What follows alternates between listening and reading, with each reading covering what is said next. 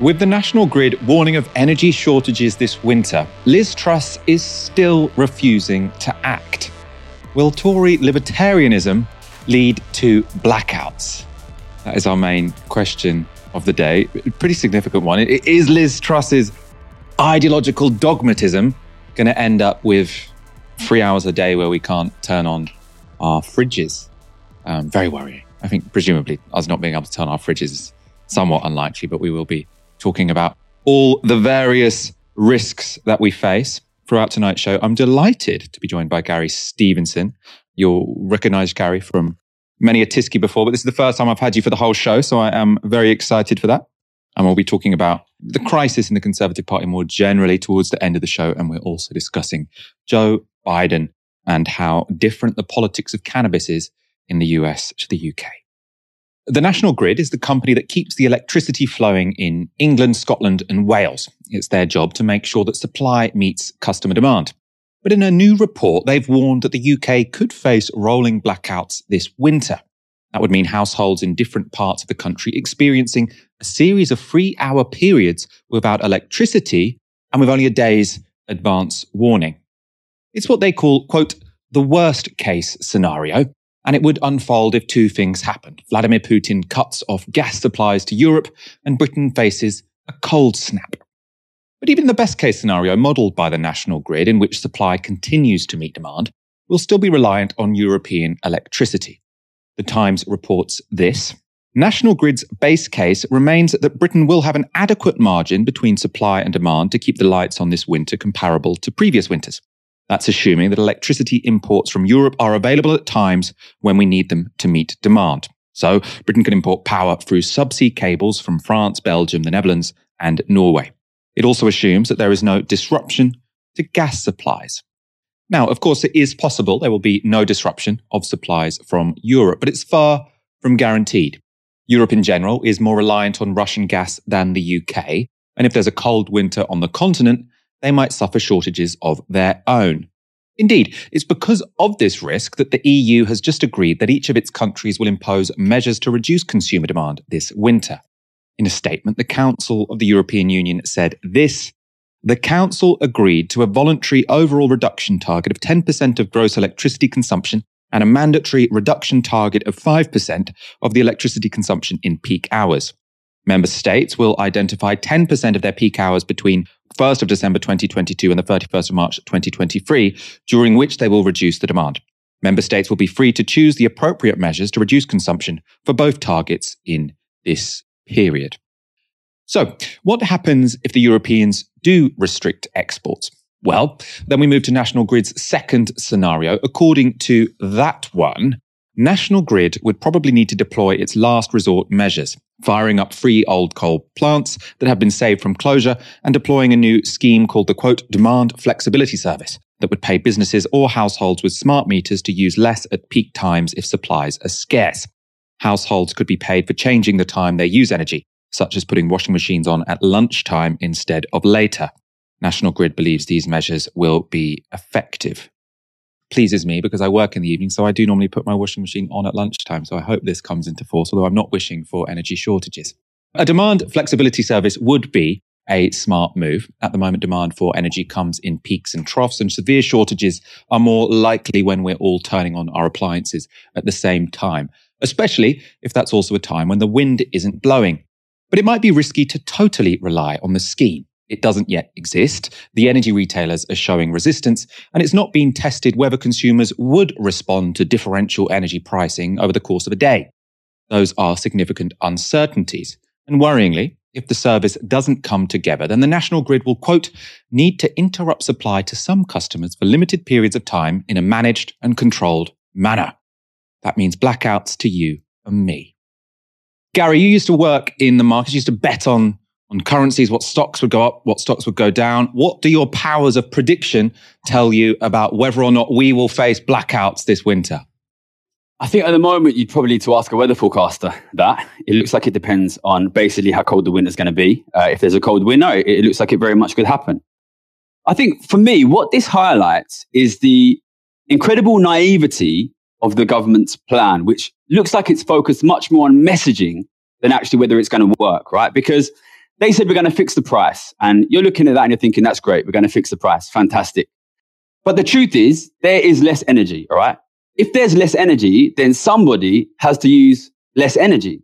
So even if you fix the price, somebody's energy consumption is going to go down. Now, what a sensible government would be doing would be looking at the country and saying, which kinds of energy can we save on? Because if you use the current system of just allowing the price to increase a bit, what will happen is poorer families will respond to that and they'll have to reduce their energy consumption. If all you do is fix the price, you're not at all going to reduce energy consumption of the rich. And that means inevitably energy consumption of the poor will go down. And so in that scenario, why would it be taken from poorer families before richer families? Because, if the price cap is there, it seems to me that it's not going to be the price mechanism that's rationing gas this winter. It's just going to be either we have it and everyone gets to use it, or we don't and no one gets to use it. Is there not a sort of egalitarian streak in the situation we found ourselves in? We're not letting the price mechanism sort of depress supply. Although I should say, electricity bills and energy bills are still twice what they were last year. So I'm sure people will be using less this winter anyway. But you seem to think if the shit hits the fan, then it will be the poor that suffer this time around. Can you sort of elaborate on that a little bit? You've hit the nail on the head already, right? Prices have gone up a lot, okay? Look, there is less energy. So it is a cold, hard fact that someone is going to use less energy. Okay, in a completely capitalist system, the way that works is the price goes up. Well, who responds to energy prices going up? Well, energy prices are a tiny % of the expenditures of rich people. So they don't really care that much if energy prices go up. But energy prices are a massive expense for ordinary families. So when the prices go up, it is ordinary families, because they have less money and are more respondent to price changes, that respond by reducing their consumption. Now, that is not what you want, right? Because that means literally not cooking dinner in some cases, right? Not heating your home. You need to create a mechanism where you make sure that the energy reduction comes from richer families who have more consumption than they need. But if you allow it to be a partial increase in price, then it will definitely hit poorer families. And if you try and block that increase in price, all that means is you'll get blackouts. Listen, we've got less energy. We need to manage a system such that it is the richer who reduce their energy consumption. If we don't do that, and we're not doing that at all, it will be poor families. That's interesting. So price controls are a blunt measure. As it stands, we've chosen a price level which is not as bad as if we left it to the complete market, but it is going to restrict the amount of energy that poorer people use. It's not going to have any effect whatsoever on the amount of energy richer people use. So we should move away from just the completely blunt mechanism of a price control and also have some sort of direction of who is allowed to use how much energy when. I think some countries actually have sort of said they will cap the price of electricity for a certain level of use from households, but beyond that, you'll have to pay the market price.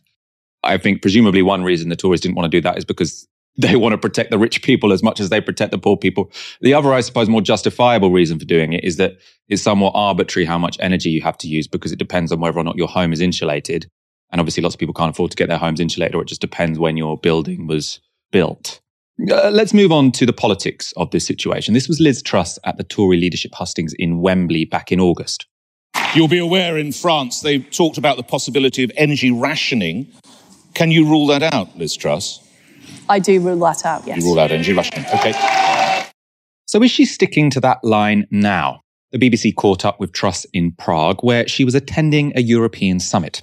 You guaranteed during your leadership campaign that there would be no electricity blackouts this winter. The National Grid now says there might be. What are you going to do to make sure their prediction doesn't come true? We're working very hard on energy security. It's one of the reasons I'm here in Prague today. We have interconnectors with our European partners. We're working on more gas supplies. We're working on building out nuclear energy, building out wind energy, so we do have a secure supply of energy. But can you still guarantee it? Well, what we're clear about is that we do have a good supply of energy in the UK. We're in a much better position than many other countries, but of course there's always more we can do. And that's why I'm here working with our partners, making sure we do have a secure energy supply into the future. It sounds awfully like you're backing off that guarantee. Well, what I'm saying is that we do have good energy supplies in the UK. We can get through the winter, but of course, I'm always looking for ways that we can improve the price for consumers. That's why I put in place the energy price guarantee, as well as making sure that we have as much supply as possible. That was absolutely her backing off that pledge, which I think everyone recognised was a silly pledge to begin with. She also mentioned building out nuclear and wind power. She suggested that would be a good idea. She's right. In the medium term, that would seem to be sensible, but it won't get us through the next 6 months. And as a result of that unavoidable fact, some inside the government are reported to have made more concrete proposals about how to avoid blackouts. But Truss isn't having it. So according to a Different Times article, Number 10 has rejected plans signed off by Jacob Rees-Mogg, the business secretary, for a £15 million public information campaign to encourage people to save energy. The campaign was, quote, light touch and included 3 central measures that could save people up to £300 a year. Lowering the temperature of boilers, turning off radiators in empty rooms, and advising people to turn off the heating when they go out. So, why has Truss binned this pretty sensible idea? The Times explains. Truss is said to be, quote, ideologically opposed to a public information campaign this winter amid concerns that it would be too interventionist. The Prime Minister said in her party conference speech that she would not tell people what to do. Rather than a new public information campaign, the government is looking at, quote, signposting existing guidance. One government source said that the campaign, which would have been framed around saving money, was a, quote, no-brainer, adding, quote, it's a stupid decision. The campaign was entirely practical. It was about saving people money. It wasn't about lecturing them. So the idea of just merely giving us new information about how we might save energy over winter is interventionist. Now, seems a bit far-fetched. Climate Minister Graham Stewart tried to explain the logic to Sky News. So even though we get warnings from the National Grid, albeit in the worst case scenario that there could be planned blackouts, you still don't think it's worth telling people how they might be able to save energy, which incidentally will save them money too? No, you're absolutely right, Anna. What they've tried to get is if there were such a scenario, it would come at a very sharp point. So the fact that somebody hadn't, had reduced their energy usage a week before, or even a day before you get to a peak, wouldn't really make any difference to the security of supply. So that's why it's. I know it looks like why it's obvious. Why don't you go out and tell everyone to use less energy? We think that we've got a diverse, strong supply, and in all the central scenarios, we're going to be fine. But we plan for everything, and we want to get that. I'm really grateful for you focusing on it today to get those messages out to people. That was about as unclear as one can get. Impressive in its own way. For an example of crystal clarity, though, on the issue, let's see what Nicola Sturgeon had to say about how Scotland would approach the crisis. We have various ways in which we try to communicate with the public around energy and other things, but can I just be clear here? I support Scottish independence and the Scottish Government having all of these responsibilities, but energy is a reserved matter. Energy supplies are a reserved matter. We will communicate carefully and responsibly to the Scottish people as we advise them over the winter. We shouldn't be in this position, though. The National Grid, helpfully, I think, issued its different scenarios yesterday. The best central scenario is that supply will meet demand over the winter. But from a Scottish perspective, just take a step back from this. We are a net exporter of electricity. We already generate sufficient renewables to cover almost 100% of our electricity use. We've got vast renewable potential. And yet we're in this position because we are part of a GB grid and are reliant on a UK government to take decisions around this of having soaring energy prices and diminishing energy security. That says that there's a real problem with the way these decisions are taken right now that needs to be fixed. But you're not committing to a communications campaign? We will have communications campaigns, yes. I'm simply not, I don't want to sit here and say it will take a particular form, but we will communicate as we did throughout the entirety of COVID. We will communicate openly and candidly with people about the pressures that are being faced and what we are asking people to do. Generally speaking right now, not just because of these potential supply issues, but because of environmental issues, because of the need for people to reduce energy costs, we should all be thinking about energy efficiency and how we use energy responsibly. Gary, I want your take on this. The Tories now think that even giving people advice would be the nanny state and too interventionist. What do you make of it? They're focusing on this line that we're not going to have any rationing, no rationing. So I want to make it clear to the listeners now, the price has doubled. That is a form of rationing, okay? An increase in price is a form of rationing which affects primarily poor people. Look, I'm a wealthy person. If I want to keep the heating on this winter, I can. It's no problem, okay? They're talking about £2,500 price cap. That is not a cap. If you use more energy, you will pay more than that. And poorer families and ordinary families who are already struggling with price of everything going up, they will have to reduce their energy usage. And that is a form of rationing. The price has gone up massively, which means that poorer families will have to they don't have a choice. They don't have the money. If they don't stop using their heating, they won't be able to pay the bills, even at this cap level. So we have a form of rationing, but it's a form of rationing which affects only poorer families. I'm a wealthy person. So Liz Truss is worth, £8 million. I bet you she's going to have the heating on this winter. So listen, we should be, and it's a crying shame that we're not, focusing on reducing the energy consumption of the richest people who use more than they need. But we're not doing that, which means there is a form of rationing, which is a massive price increase, and it will be poor and ordinary families who go cold this winter because of that. How would you do that? So what would be the mechanism? Like, I'm convinced that that's a desirable outcome, but what policy levers could one pull to restrict the energy consumption of the very rich? Well, it's happening in Europe. You're seeing things like you say, where we say we start charging a lot more above a certain level of usage. And you're also seeing these guys moving to industry. Where can we reduce industry usage? Listen, I'm here in London. I bet if you go to central London, go to expensive restaurants, they're not going to be reducing their energy consumption. You know what I mean? There's forms of energy which are not necessary. Forms of energy usage, forms of electricity usage, which are not necessary. Many, many forms of usage. And the consumers of those are mainly richer people. So really, there's a wide variety of ways you're doing it. And if you look across Europe, you'll see a lot of countries doing it. But we're not, which means that Liz Truss and Rishi Sunak and other multimillionaires in government will probably not reduce their consumption one bit. And ordinary families who can't pay the bills, well, they're not going to have a choice, are they? And that's rationing. Moving on. US President Joe Biden has issued a new executive order pardoning all people with federal convictions for possession of marijuana. As I said when I ran for president, no one should be in jail just for using or possessing marijuana.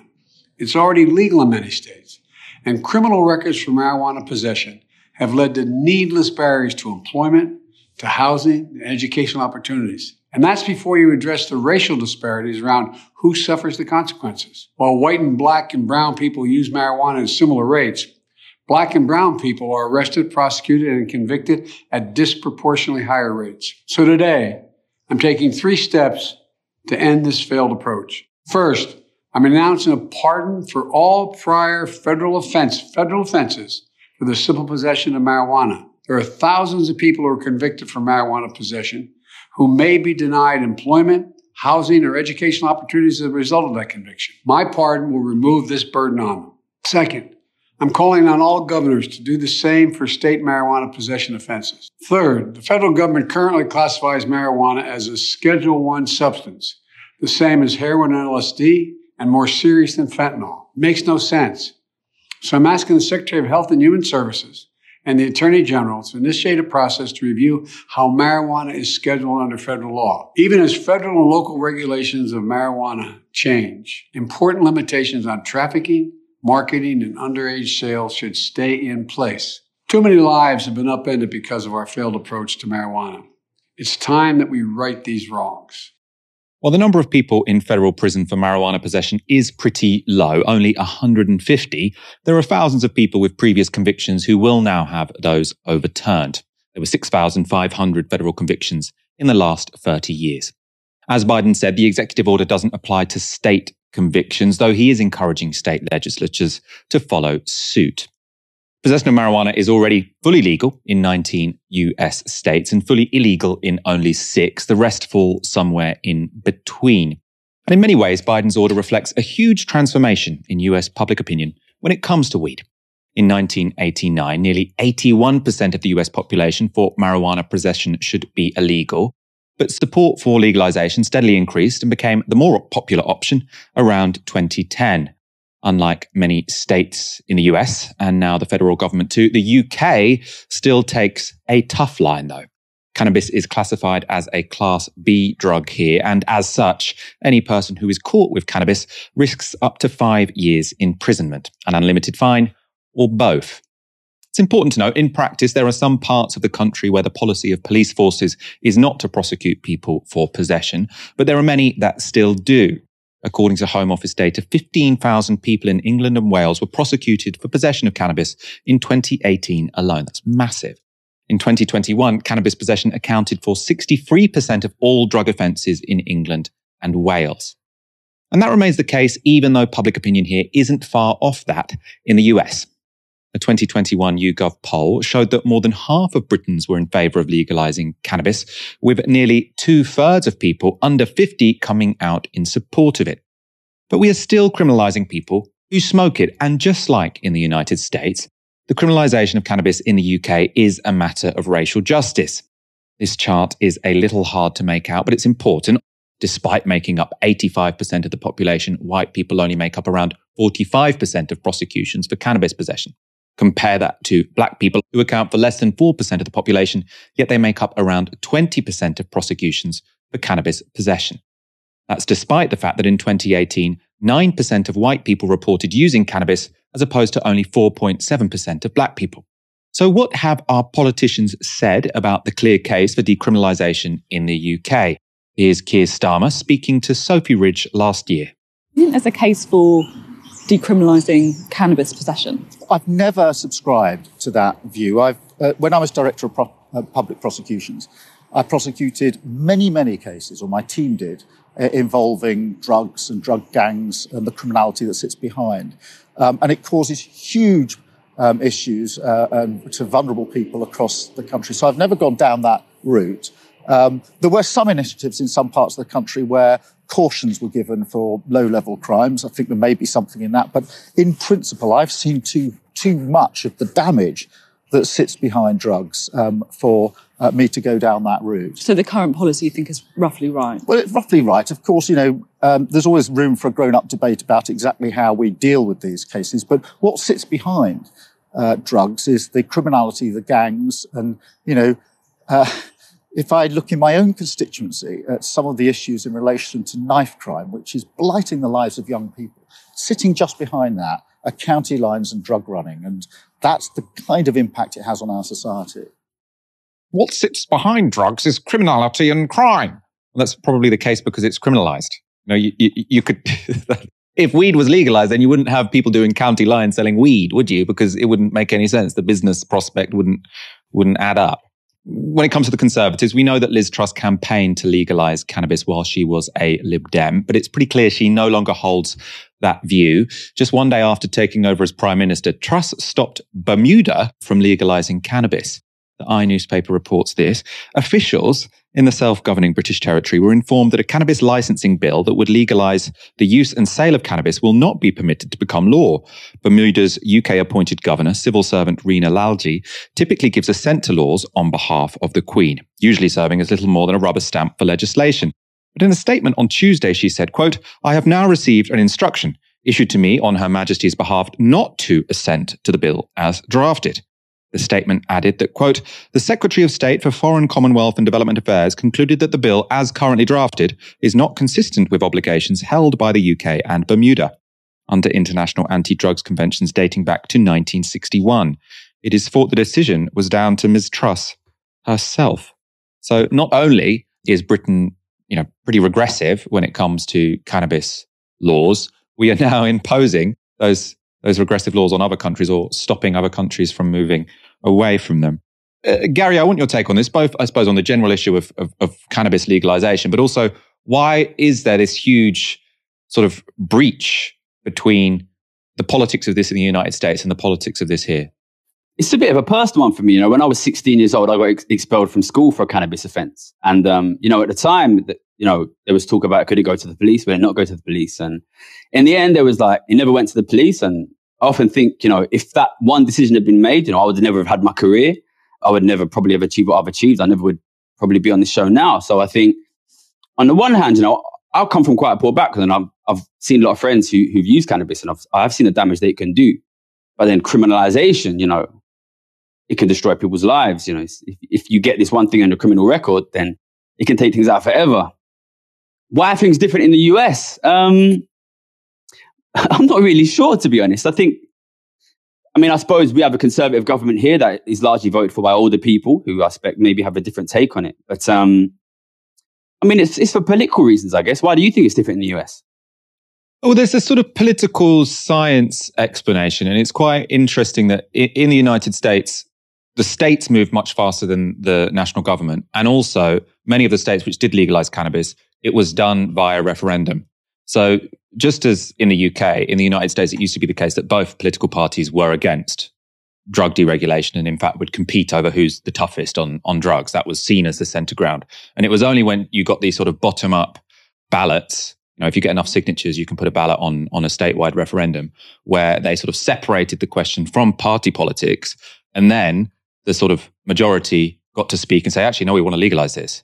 And I think, I haven't quite worked out why it is, but when it's left to political parties in a first past the post system, both of them seem to think this is an issue that's going to lose them more votes and it will gain them, even though on the whole, it's a popular policy. So I think it must be something about what the swing voters in target constituencies think in first past the post places. And I think if it weren't for those referendums in the United States, it would be unlikely that we would see Joe Biden saying something like this. And I suppose also it's in part the federal system, right? Because it was those liberal states that sort of pioneered the legalization of cannabis. And then Joe Biden quite explicitly says we shouldn't have people in prison for something which is legal in California. So once one state has sort of made that move, then the others follow, because it's just so logical. I don't think many people, say, oh, look at California, it's gone terrible, we couldn't possibly legalize it in the rest of the country. So I think there's something about political parties in two-party systems where they can't back decriminalization until you get a bottom-up movement. Now that sounds, I'm not to say that would be the only possible way to get it, but I think that's one difference between here and the United States. Let's go to our next story. We've all heard it a bunch of times now. Senior Tories are challenged on having tanked the economy, and they respond by blaming Vladimir Putin. And this week, Nadeem Zahawi tried a similar maneuver up against Piers Morgan on BBC Question Time. It backfired. What I haven't heard from anybody at senior level in this party in the last 10 days is one word: sorry. Sorry to the country for what you have put the country through. You want to say it? So, Piers, you said that... One word. You said, no, I'm going to tell you. Liz said, I've listened and I get it, which is why 95% of her economic policy, of her growth plan, she wanted to protect and will deliver, right? The stuff we've just talked about. But are you sorry about the damage that's been done? And the 5% that was damaging, she cut. And as Wilfred said, you cut and you move forward. We've got 24 months to deliver. But Piers, hold a second. I think the public... I'm going to tell you right now, if you give me a chance. Sure. Ask yourself this question. What would Vladimir Putin want us to do? He wants us to be divided right now because he's using energy. Oh, come on. Because he's using energy. Come on. Absolutely. Oh, come on. You can't say sorry because Vladimir Putin may not like it. I said to you... Nadine, people are laughing. Well, hold on a second. I just want to point that out. Really? Do you not believe that Vladimir Putin is using energy, which is where the inflation is coming from, where countries around the world are having to raise interest rates? With respect, what does this have to do with a simple apology to the British people for the train wreck that has happened in the last 10 days? I just said to you, Liz, in her conference, we said, I get it, and I Are you sorry? I changed the policy. Are you sorry? Of course I'm sorry. Thank you. No, I mean, we've heard before, politicians asked, why have interest rates risen? Why is the pound falling? Why is the cost of government borrowing increasing? And they say, look, this is all because of Vladimir Putin's invasion of Ukraine. Yes, that has increased oil and gas prices. That is undeniable. And then what people say is, yeah, but this all happened on that particular Friday when you did that mini budget. So the argument has some validity, but it completely falls down when it comes to the timing. What Nadeem Zahawi said there is just... that's Alice in Wonderland stuff. You say, I can't say sorry because what Vladimir Putin wants is division. And if I were to say sorry, that would be evidence of division. I mean, within 30 seconds, he did go on to say sorry. So he's, not really following his own rules. But I mean, that was just completely bizarre. And it was, I suppose, refreshing to see that, he was completely just, the whole room laughed. Everyone on the panel laughed. The whole room laughed. I can't say sorry because Vladimir Putin wants division. Like, wow. Gary, do you think they're going to stop doing this? Like they keep going on telly. Whenever they're asked anything about the economy, whenever they're asked anything about interest rates, they say, oh, no, it's Vladimir Putin. And people say, yeah, but your mini budget was on Friday and it all changed on Friday. Is anyone buying this? What do you think traders think when they see them saying this? I did a video right at the beginning of the Ukraine war saying that this war is going to be a disaster for this country, because it is going to end up being completely blamed for the massive cost of living crisis and inflationary crisis that we're going into. Now, I put a video out at the very beginning of COVID saying when lockdowns are finished, you are going to see a massive crisis of inflation, of inequality, of cost of living, because during COVID, the government gave £600 billion to the richest people in the country. Now, that is £12,000 per adult, right? So if we were to take that back from them, we could give £12,000 to every adult in the country. Imagine the government took £12,000 from every adult and gave it to the rich. What do you think would happen? Well, that happened during COVID. And I was screaming, this is going to cause a collapse in the standard of living of ordinary British families. And we would have seen that, and we would have had a chance to push back and say, listen, let's not accept this. Let's tax the rich. Let's take the money back.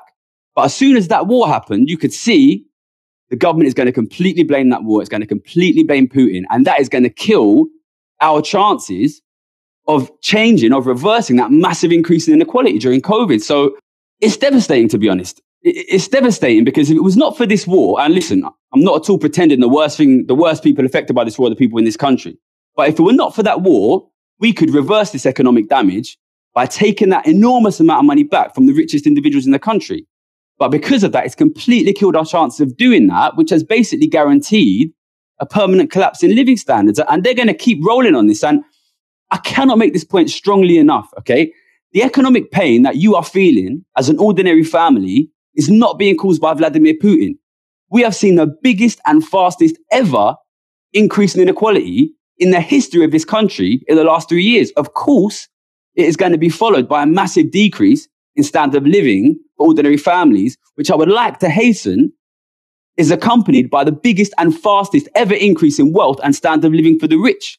So I really want to make it clear to people what is happening now to your standard of life, to your cost of living. It's not Vladimir Putin. Look what's happening to house prices and rents. That's not Vladimir Putin's family living in them houses. That is happening because the richest have never gotten as rich as they have in the last 3 years as quickly. And that is why your standard of living is hurting. Can I get you to expand a little bit? Because I think this point is really important. And the first time you explained it to me, I needed a few things sort of laid out.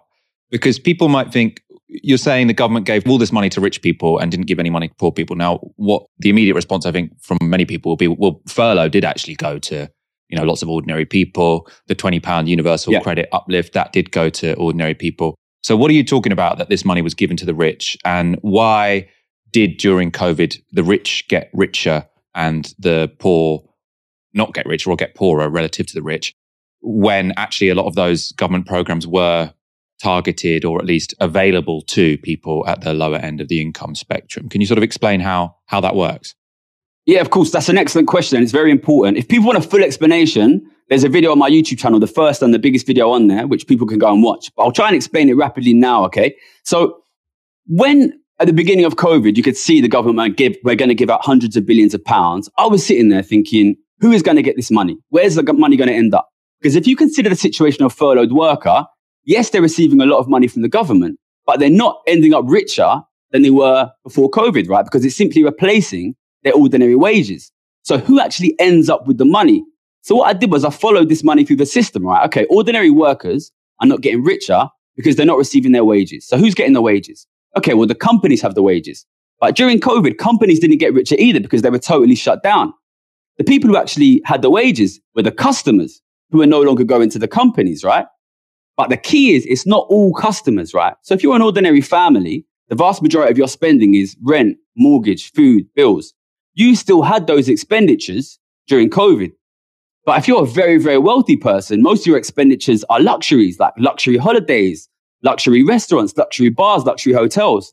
That stuff was all closed down during COVID. Now, when the government jumped in to replace those incomes, that made things look fine from the perspective of ordinary people. But they got the incomes, they used it to pay their bills. It went to the owners of the assets, who were the rich, who simply weren't spending for 2 whole years, which meant there was a 600 billion flow of cash from the government to ordinary workers to the rich who kept it. And I was screaming at the beginning of COVID, listen, we're not going to go back to normal. We're going to go back to a normal where the average rich person is sitting on an extra 100, 200 grand cash in their bank. That's not a normal economy. It's inevitable. You're going to see a massive increase in inequality and inflation for ordinary people. And it's so important people understand this. And it's the thing I've been trying to get through to people. Look, if the government gives you £1,000 and the rich £100,000, you will get poorer because they will use that money to buy the assets that you need: food, energy, housing, healthcare. And that is what happened during COVID. We had the biggest and fastest ever increase in inequality in the history of the country. And people need to understand that. If inequality gets bigger, They get richer, you get poorer, and your standard of life gets worse. That's really important. I suppose the idea is during the COVID pandemic, it was the rich who were able to store up, huge piles of cash. Their savings massively expanded. Obviously, poor people, their savings didn't expand because they just got enough money that they could pay their rent and buy food. And so now after COVID, you've got these huge piles of cash that the rich have sort of managed to acquire or build up over the past 2 years. Now they're all spending it. And obviously, if they're all spending it, that's causes inflation. It means that we're competing with very wealthy people for all of these goods. And I think you're exactly right that is sort of an under-discussed cause of the inflation that we are facing. Under-discussed for obvious reasons, because the implication of your analysis is we should massively tax the rich, and that is the way to bring down inflation, right? Not to increase interest rates and make some people unemployed, which is the sort of mainstream neoclassical way to do it. We're going to move back to this issue of Putin, because as that question time clip showed, the Putin-based excuses for Tory failure are beginning to wear thin.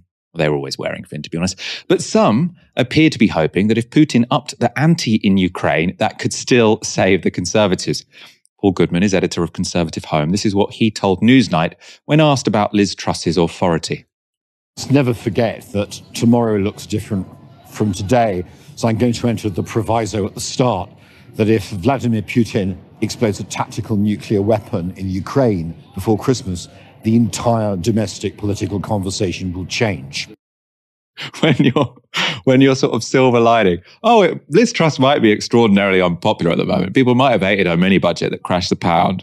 But, if Vladimir Putin were to use nuclear weapons, then maybe people would change their minds. If your election strategy for 2024 involves between now and then there being some sort of nuclear catastrophe, it's potentially time to quit. Very briefly, Gary, do you agree with the editor of Conservative Home? If Putin uses nuclear weapons, will people forgive Liz Truss? I think people probably have other things on their mind if that happens. Listen, the problem we have here is that the economy is in a terrible state and it's going to get worse and worse. The Conservatives need something, right? They tried to just spaff a load of money at the rich. That was obviously rejected. They need something else to keep popularity. And, this is the kind of stuff that you're likely to get, They're going to go on about Ukraine a hell of a lot. They're going to talk about asylum seekers and refugees. They're going to drive up hatred wherever they can. I think people just need to remember we've seen the largest and fastest ever increase in millionaire and billionaire wealth. This energy package is going to cost 150 billion, okay? The Times rich list, 250 individuals, increased wealth by 106 billion in the first year of COVID, just 250 individuals. If we looked at them, we could fix this. If we spend all our time talking about Putin, we're not going to. Let's move on. BBC Question Time is always more entertaining when the Tories are in a crisis. And this week was no exception. Take a look at Piers Morgan, Brian Cox and Lisa Nandy laying into the government. I think she's done. I think if you come in at this stage with 2 years to an election, with the polling as catastrophic as it is, and it's a direct result of the very first thing that you do for the country, and you play casino politics with the nation's economy, and you put it all on red and it comes up black, and you then have to start rewinding and reversing half of your strategy, and there's a run on the pound, the Bank of England has to intervene and spend billions of pounds bailing out pension funds, interest rates start soaring, mortgages start soaring. I'm not sure how she has the brass neck to stay on the job. Certainly what's been going on at the Tory party conference has been an absolute fiasco. And we've seen it. We've all witnessed it. We've witnessed it on a daily basis. And she's the wrong person for the job. That's what I believe. I just do not think she is the right person for the job. And I also don't trust her. I don't trust her. There's something about her that I just simply do not trust. So I ain't a fan. A handful of Tory MPs and Tory party members chose her. She didn't let on at all that this is what she was planning to do. And then she's announced a huge package of unfunded borrowing to target help to the wealthiest at a time when most people are struggling, and she's crashed the economy. I don't really give a stuff what the future of Liz Truss is, but I really do care what the future of 1.8 million people who are about to come off fixed-term mortgages, who are going to see their mortgage payments rise by £500 a month, wiping out any of the help on energy costs. I really do care what's going to happen to them. Now, you might say, 3 people laying into the government on a Question Time panel, not entirely unusual. I think what was notable there, though, is nothing that any of them said, I don't think anyone reasonable can disagree with. I think my favourite bit, just because it was kind of entertaining, Brian Cox saying, just don't trust her. Just don't like her. Then it pans to the audience. I was like, yeah, I don't like her. I don't trust her, actually. I don't think she's going to be particularly pleased, or her PR people will be pleased watching that. There was a defender of the government on the panel, obviously, other than Nadeem Zahawi, and it was Wilfred Emmanuel Jones. He's a businessman, farmer, and former Tory candidate. Early on in the show, he suggested Liz Truss should be forgiven for making mistakes. This was the response from an audience member. Just to go back to your point about making mistakes. I was speaking to my apprentice today about making mistakes. It's an opportunity to learn. I get that. Some positions and roles, you don't get that opportunity. If you're flying a plane, you can't make a mistake. If you're a surgeon, you can't make a mistake. She's the Prime Minister. She shouldn't make a mistake. Absolutely. Absolutely. Quite right. It is absolutely impossible to say that as a human being, whatever you do, you can't make mistakes. It's just impossible to even think that. It's just that in how we evolve, how we develop is learning by our mistakes. There is no human being alive that can actually say they've never made a mistake. And to have that expectation of somebody is just a ridiculous expectation. But if I just say, we're not at a time where we can afford these kind of mistakes. We're in a very crucial position. We simply can't afford these kind of mistakes. And they're being made time and time and time again. Okay. And it's got to stop. We need some vision. But we have no vision. This party has absolutely no vision. You could really see the Logan Roy coming out there. I was always expecting him to sort of like hit Jeremy Strong around the head. With Jeremy Strong not on the panel, he is a character from Succession. I mean, I think, what was said on the panel there, I was about to call him Logan Roy. Brian Cox, had to remind myself of his real name. What he said was obviously correct. Making mistakes early on in your career is fine. Making mistakes late in your career is fine. But if you have just become Prime Minister, you have just persuaded your party to make you literally the most important person in the country, then if the first thing you do crashes the pound, ups everyone's mortgages, and increases the cost of government debt by a significant degree, then that's not just any mistake. It's not any job. It's not just any mistake. The one job you have to do is to, ensure the security of the country. And what have you done? You've crashed the economy in the first announcement you've made. Now, other than sort of like a Trumpian level of sort of accidentally giving away the nuclear codes, this is pretty high up on mistakes you're not supposed to make. I mean, the other thing to say about it is, yes, you might make mistakes in any job, especially sort of high pressure jobs, but I'm going to be more forgiving of you if what you were trying to do was virtuous. So if you were really, really trying to implement a policy that would help the vast majority of people, and you misjudged what the reaction of the markets would be, or you misjudged what the reaction of any kind of interest group in the country would be, fine. At least you were trying to do something good. Obviously, I prefer you not to make those mistakes. But the mistake that Liz Truss made was in misjudging the attitude that the market would have to her policy of arbitrarily giving a huge bonus to wealthy people.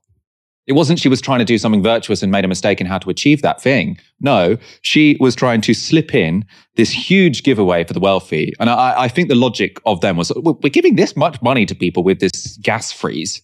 Why are we giving so much money to ordinary people if we can't give a few billion just to the very rich? I think that was their logic. And they got caught out. And to say, everyone makes mistakes. She made a mistake, but she made a mistake trying to do something which was, in and of itself, even if it was a success, quite ugly, giving away stuff to the rich in a cost of living crisis. Finally, this was Nadeem Zahawi's attempt to defend his government. He's up against Labour's Lisa Nandy. Of course, I take collective responsibility for what we do, judge us by what we will deliver. 12 years. Well, no, hold on a second. She's been a present feature of every cabinet. Cameron, May, Johnson, and now. We are a pro-growth cabinet. You are part of the anti-growth. 12 years. Anti-growth coalition. 12 years of low growth and high taxes. You want to put taxes up, Lisa. Tell us which taxes you would cut. At least we are putting a plan forward where we're going to freeze. We voted against your tax rises on working people. I'll tell you the answer. So that people invest. I don't think you talk about wanting corporation tax to be frozen at 19%. That means people will invest in this country confidently. Cutting tax for 31 million people, that's a good thing. Okay. What's your tax plan? You don't have one. You asked me the answer. I'll tell you the answer. That those who have the broadest shoulders should bear the greatest burden. It is unconscionable that when oil and gas producers are making record profits, you're making working people pay. Not good enough. And if you cared about tax receipts, tax take, rather than tax rate, you would actually have a tax-cutting plan. Lisa and Andy is right. That jibe that Labour are part of an anti-growth coalition isn't persuasive when we live through more than a decade of the Tories in power. And the ridiculousness of the claim that the Tories are pro-growth can be shown in one simple chart. So this is from the blog of Oxford economics professor Simon Wren-Lewis. It shows real weekly wages over time. They increased from around £400 in the year 2000 to over £470 in 2008. This is per week. They then levelled off after the financial crisis, but started plummeting once the Tories came to power. So we had a decade of wage stagnation. They then went on to rise in 2021, but they're tanking again. Gary, from your perspective, what claim do the Tories have to be the party of economic growth? Well, I mean, if you look at the evidence, it's pretty clear the last 12 years have been very low growth, very low investment. They haven't seen an increase in living standards for ordinary people. I think what it shows for me is the power of stories and the power of messaging, right? You know, they thought they could get away with giving a massive tax cut to the rich on the basis that they could tell us it grows the economy. And, you know, when I hear that, I look at myself and I say, well, I haven't explained well enough to people that if they give a ton of money to the rich, that is going to make you poorer. You know, if you want a strong economy, you need pounds and pence in the pockets of ordinary people. You know, what we're seeing now, while the rich are getting richer and richer, is businesses are closing down, pubs are closing down because ordinary people don't have any money. But we haven't made that economic case, that economic story well enough that a strong economy involves getting money into the pockets of ordinary families. And, you know, Truss is going to go and the Conservatives will probably lose. But unless we can make that story that getting money to ordinary families strengthens the economy, our economy won't get better because we need to make that case for redistribution so that people support it. You know, obviously that's a long-term project of yours, but sort of, I suppose, to say that in a pithy way, like why is it that it's only when you give money to ordinary people that you get growth, not when you give it to the rich? Is it because they will spend the money on goods and services in their communities, whereas the rich will just pump it into assets? Is that sort of the fundamental argument, or am I oversimplifying? Yeah, no, so I've got a video coming out exactly on this on Sunday. But look, basically, there's this idea that, first of all, what is true is that the rich save a much higher percentage of their income than ordinary people. So then that can lead to sort of lazy assumption that, well, if they save more, then if you give them more money, we'll have more investment. But that investment is not new wind farms. It's not new factories. That investment is very often buying your mum's house.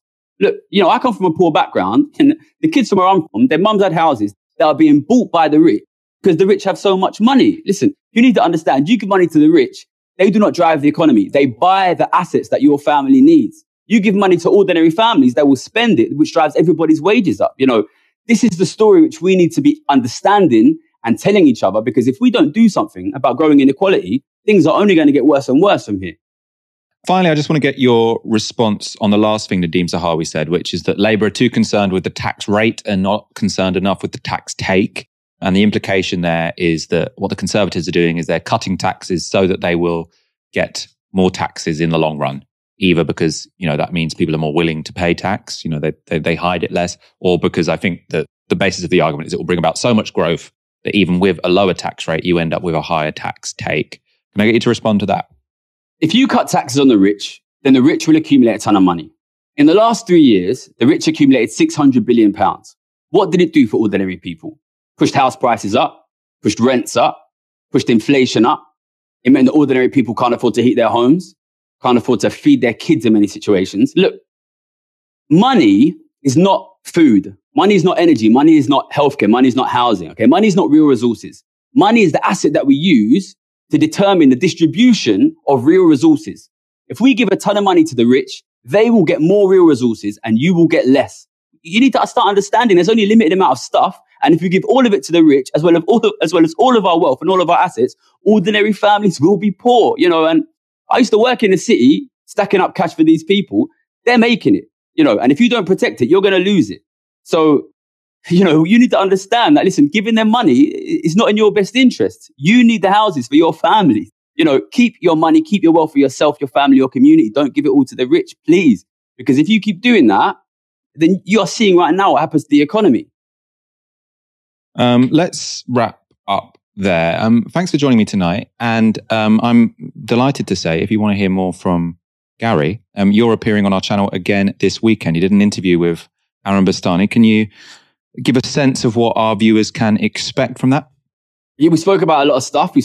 So people who don't know, I worked in the city for a long time. I was one of Citibank's top traders in the world for a bit. We spoke about how I got that job, what it was like, how I became so successful in the job, which was largely by betting that our economy would collapse in the long term.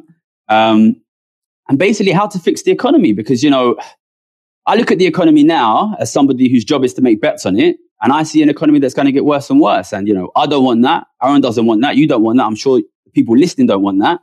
So we talk a lot about what needs to be done to prevent this long-term economic disaster from getting worse and worse. So I hope people check it out and I hope people enjoy it. That will be this Sunday at 7 p.m. on our YouTube channel. So make sure you come back for that. For now, thank you so much to Gary Stevenson and thank you for watching. And we'll be back on Monday at 7 p.m. You've been watching TyskySour on Novara Media. Good night. This broadcast is brought to you by Novara Media. Go to novaramedia.com/support.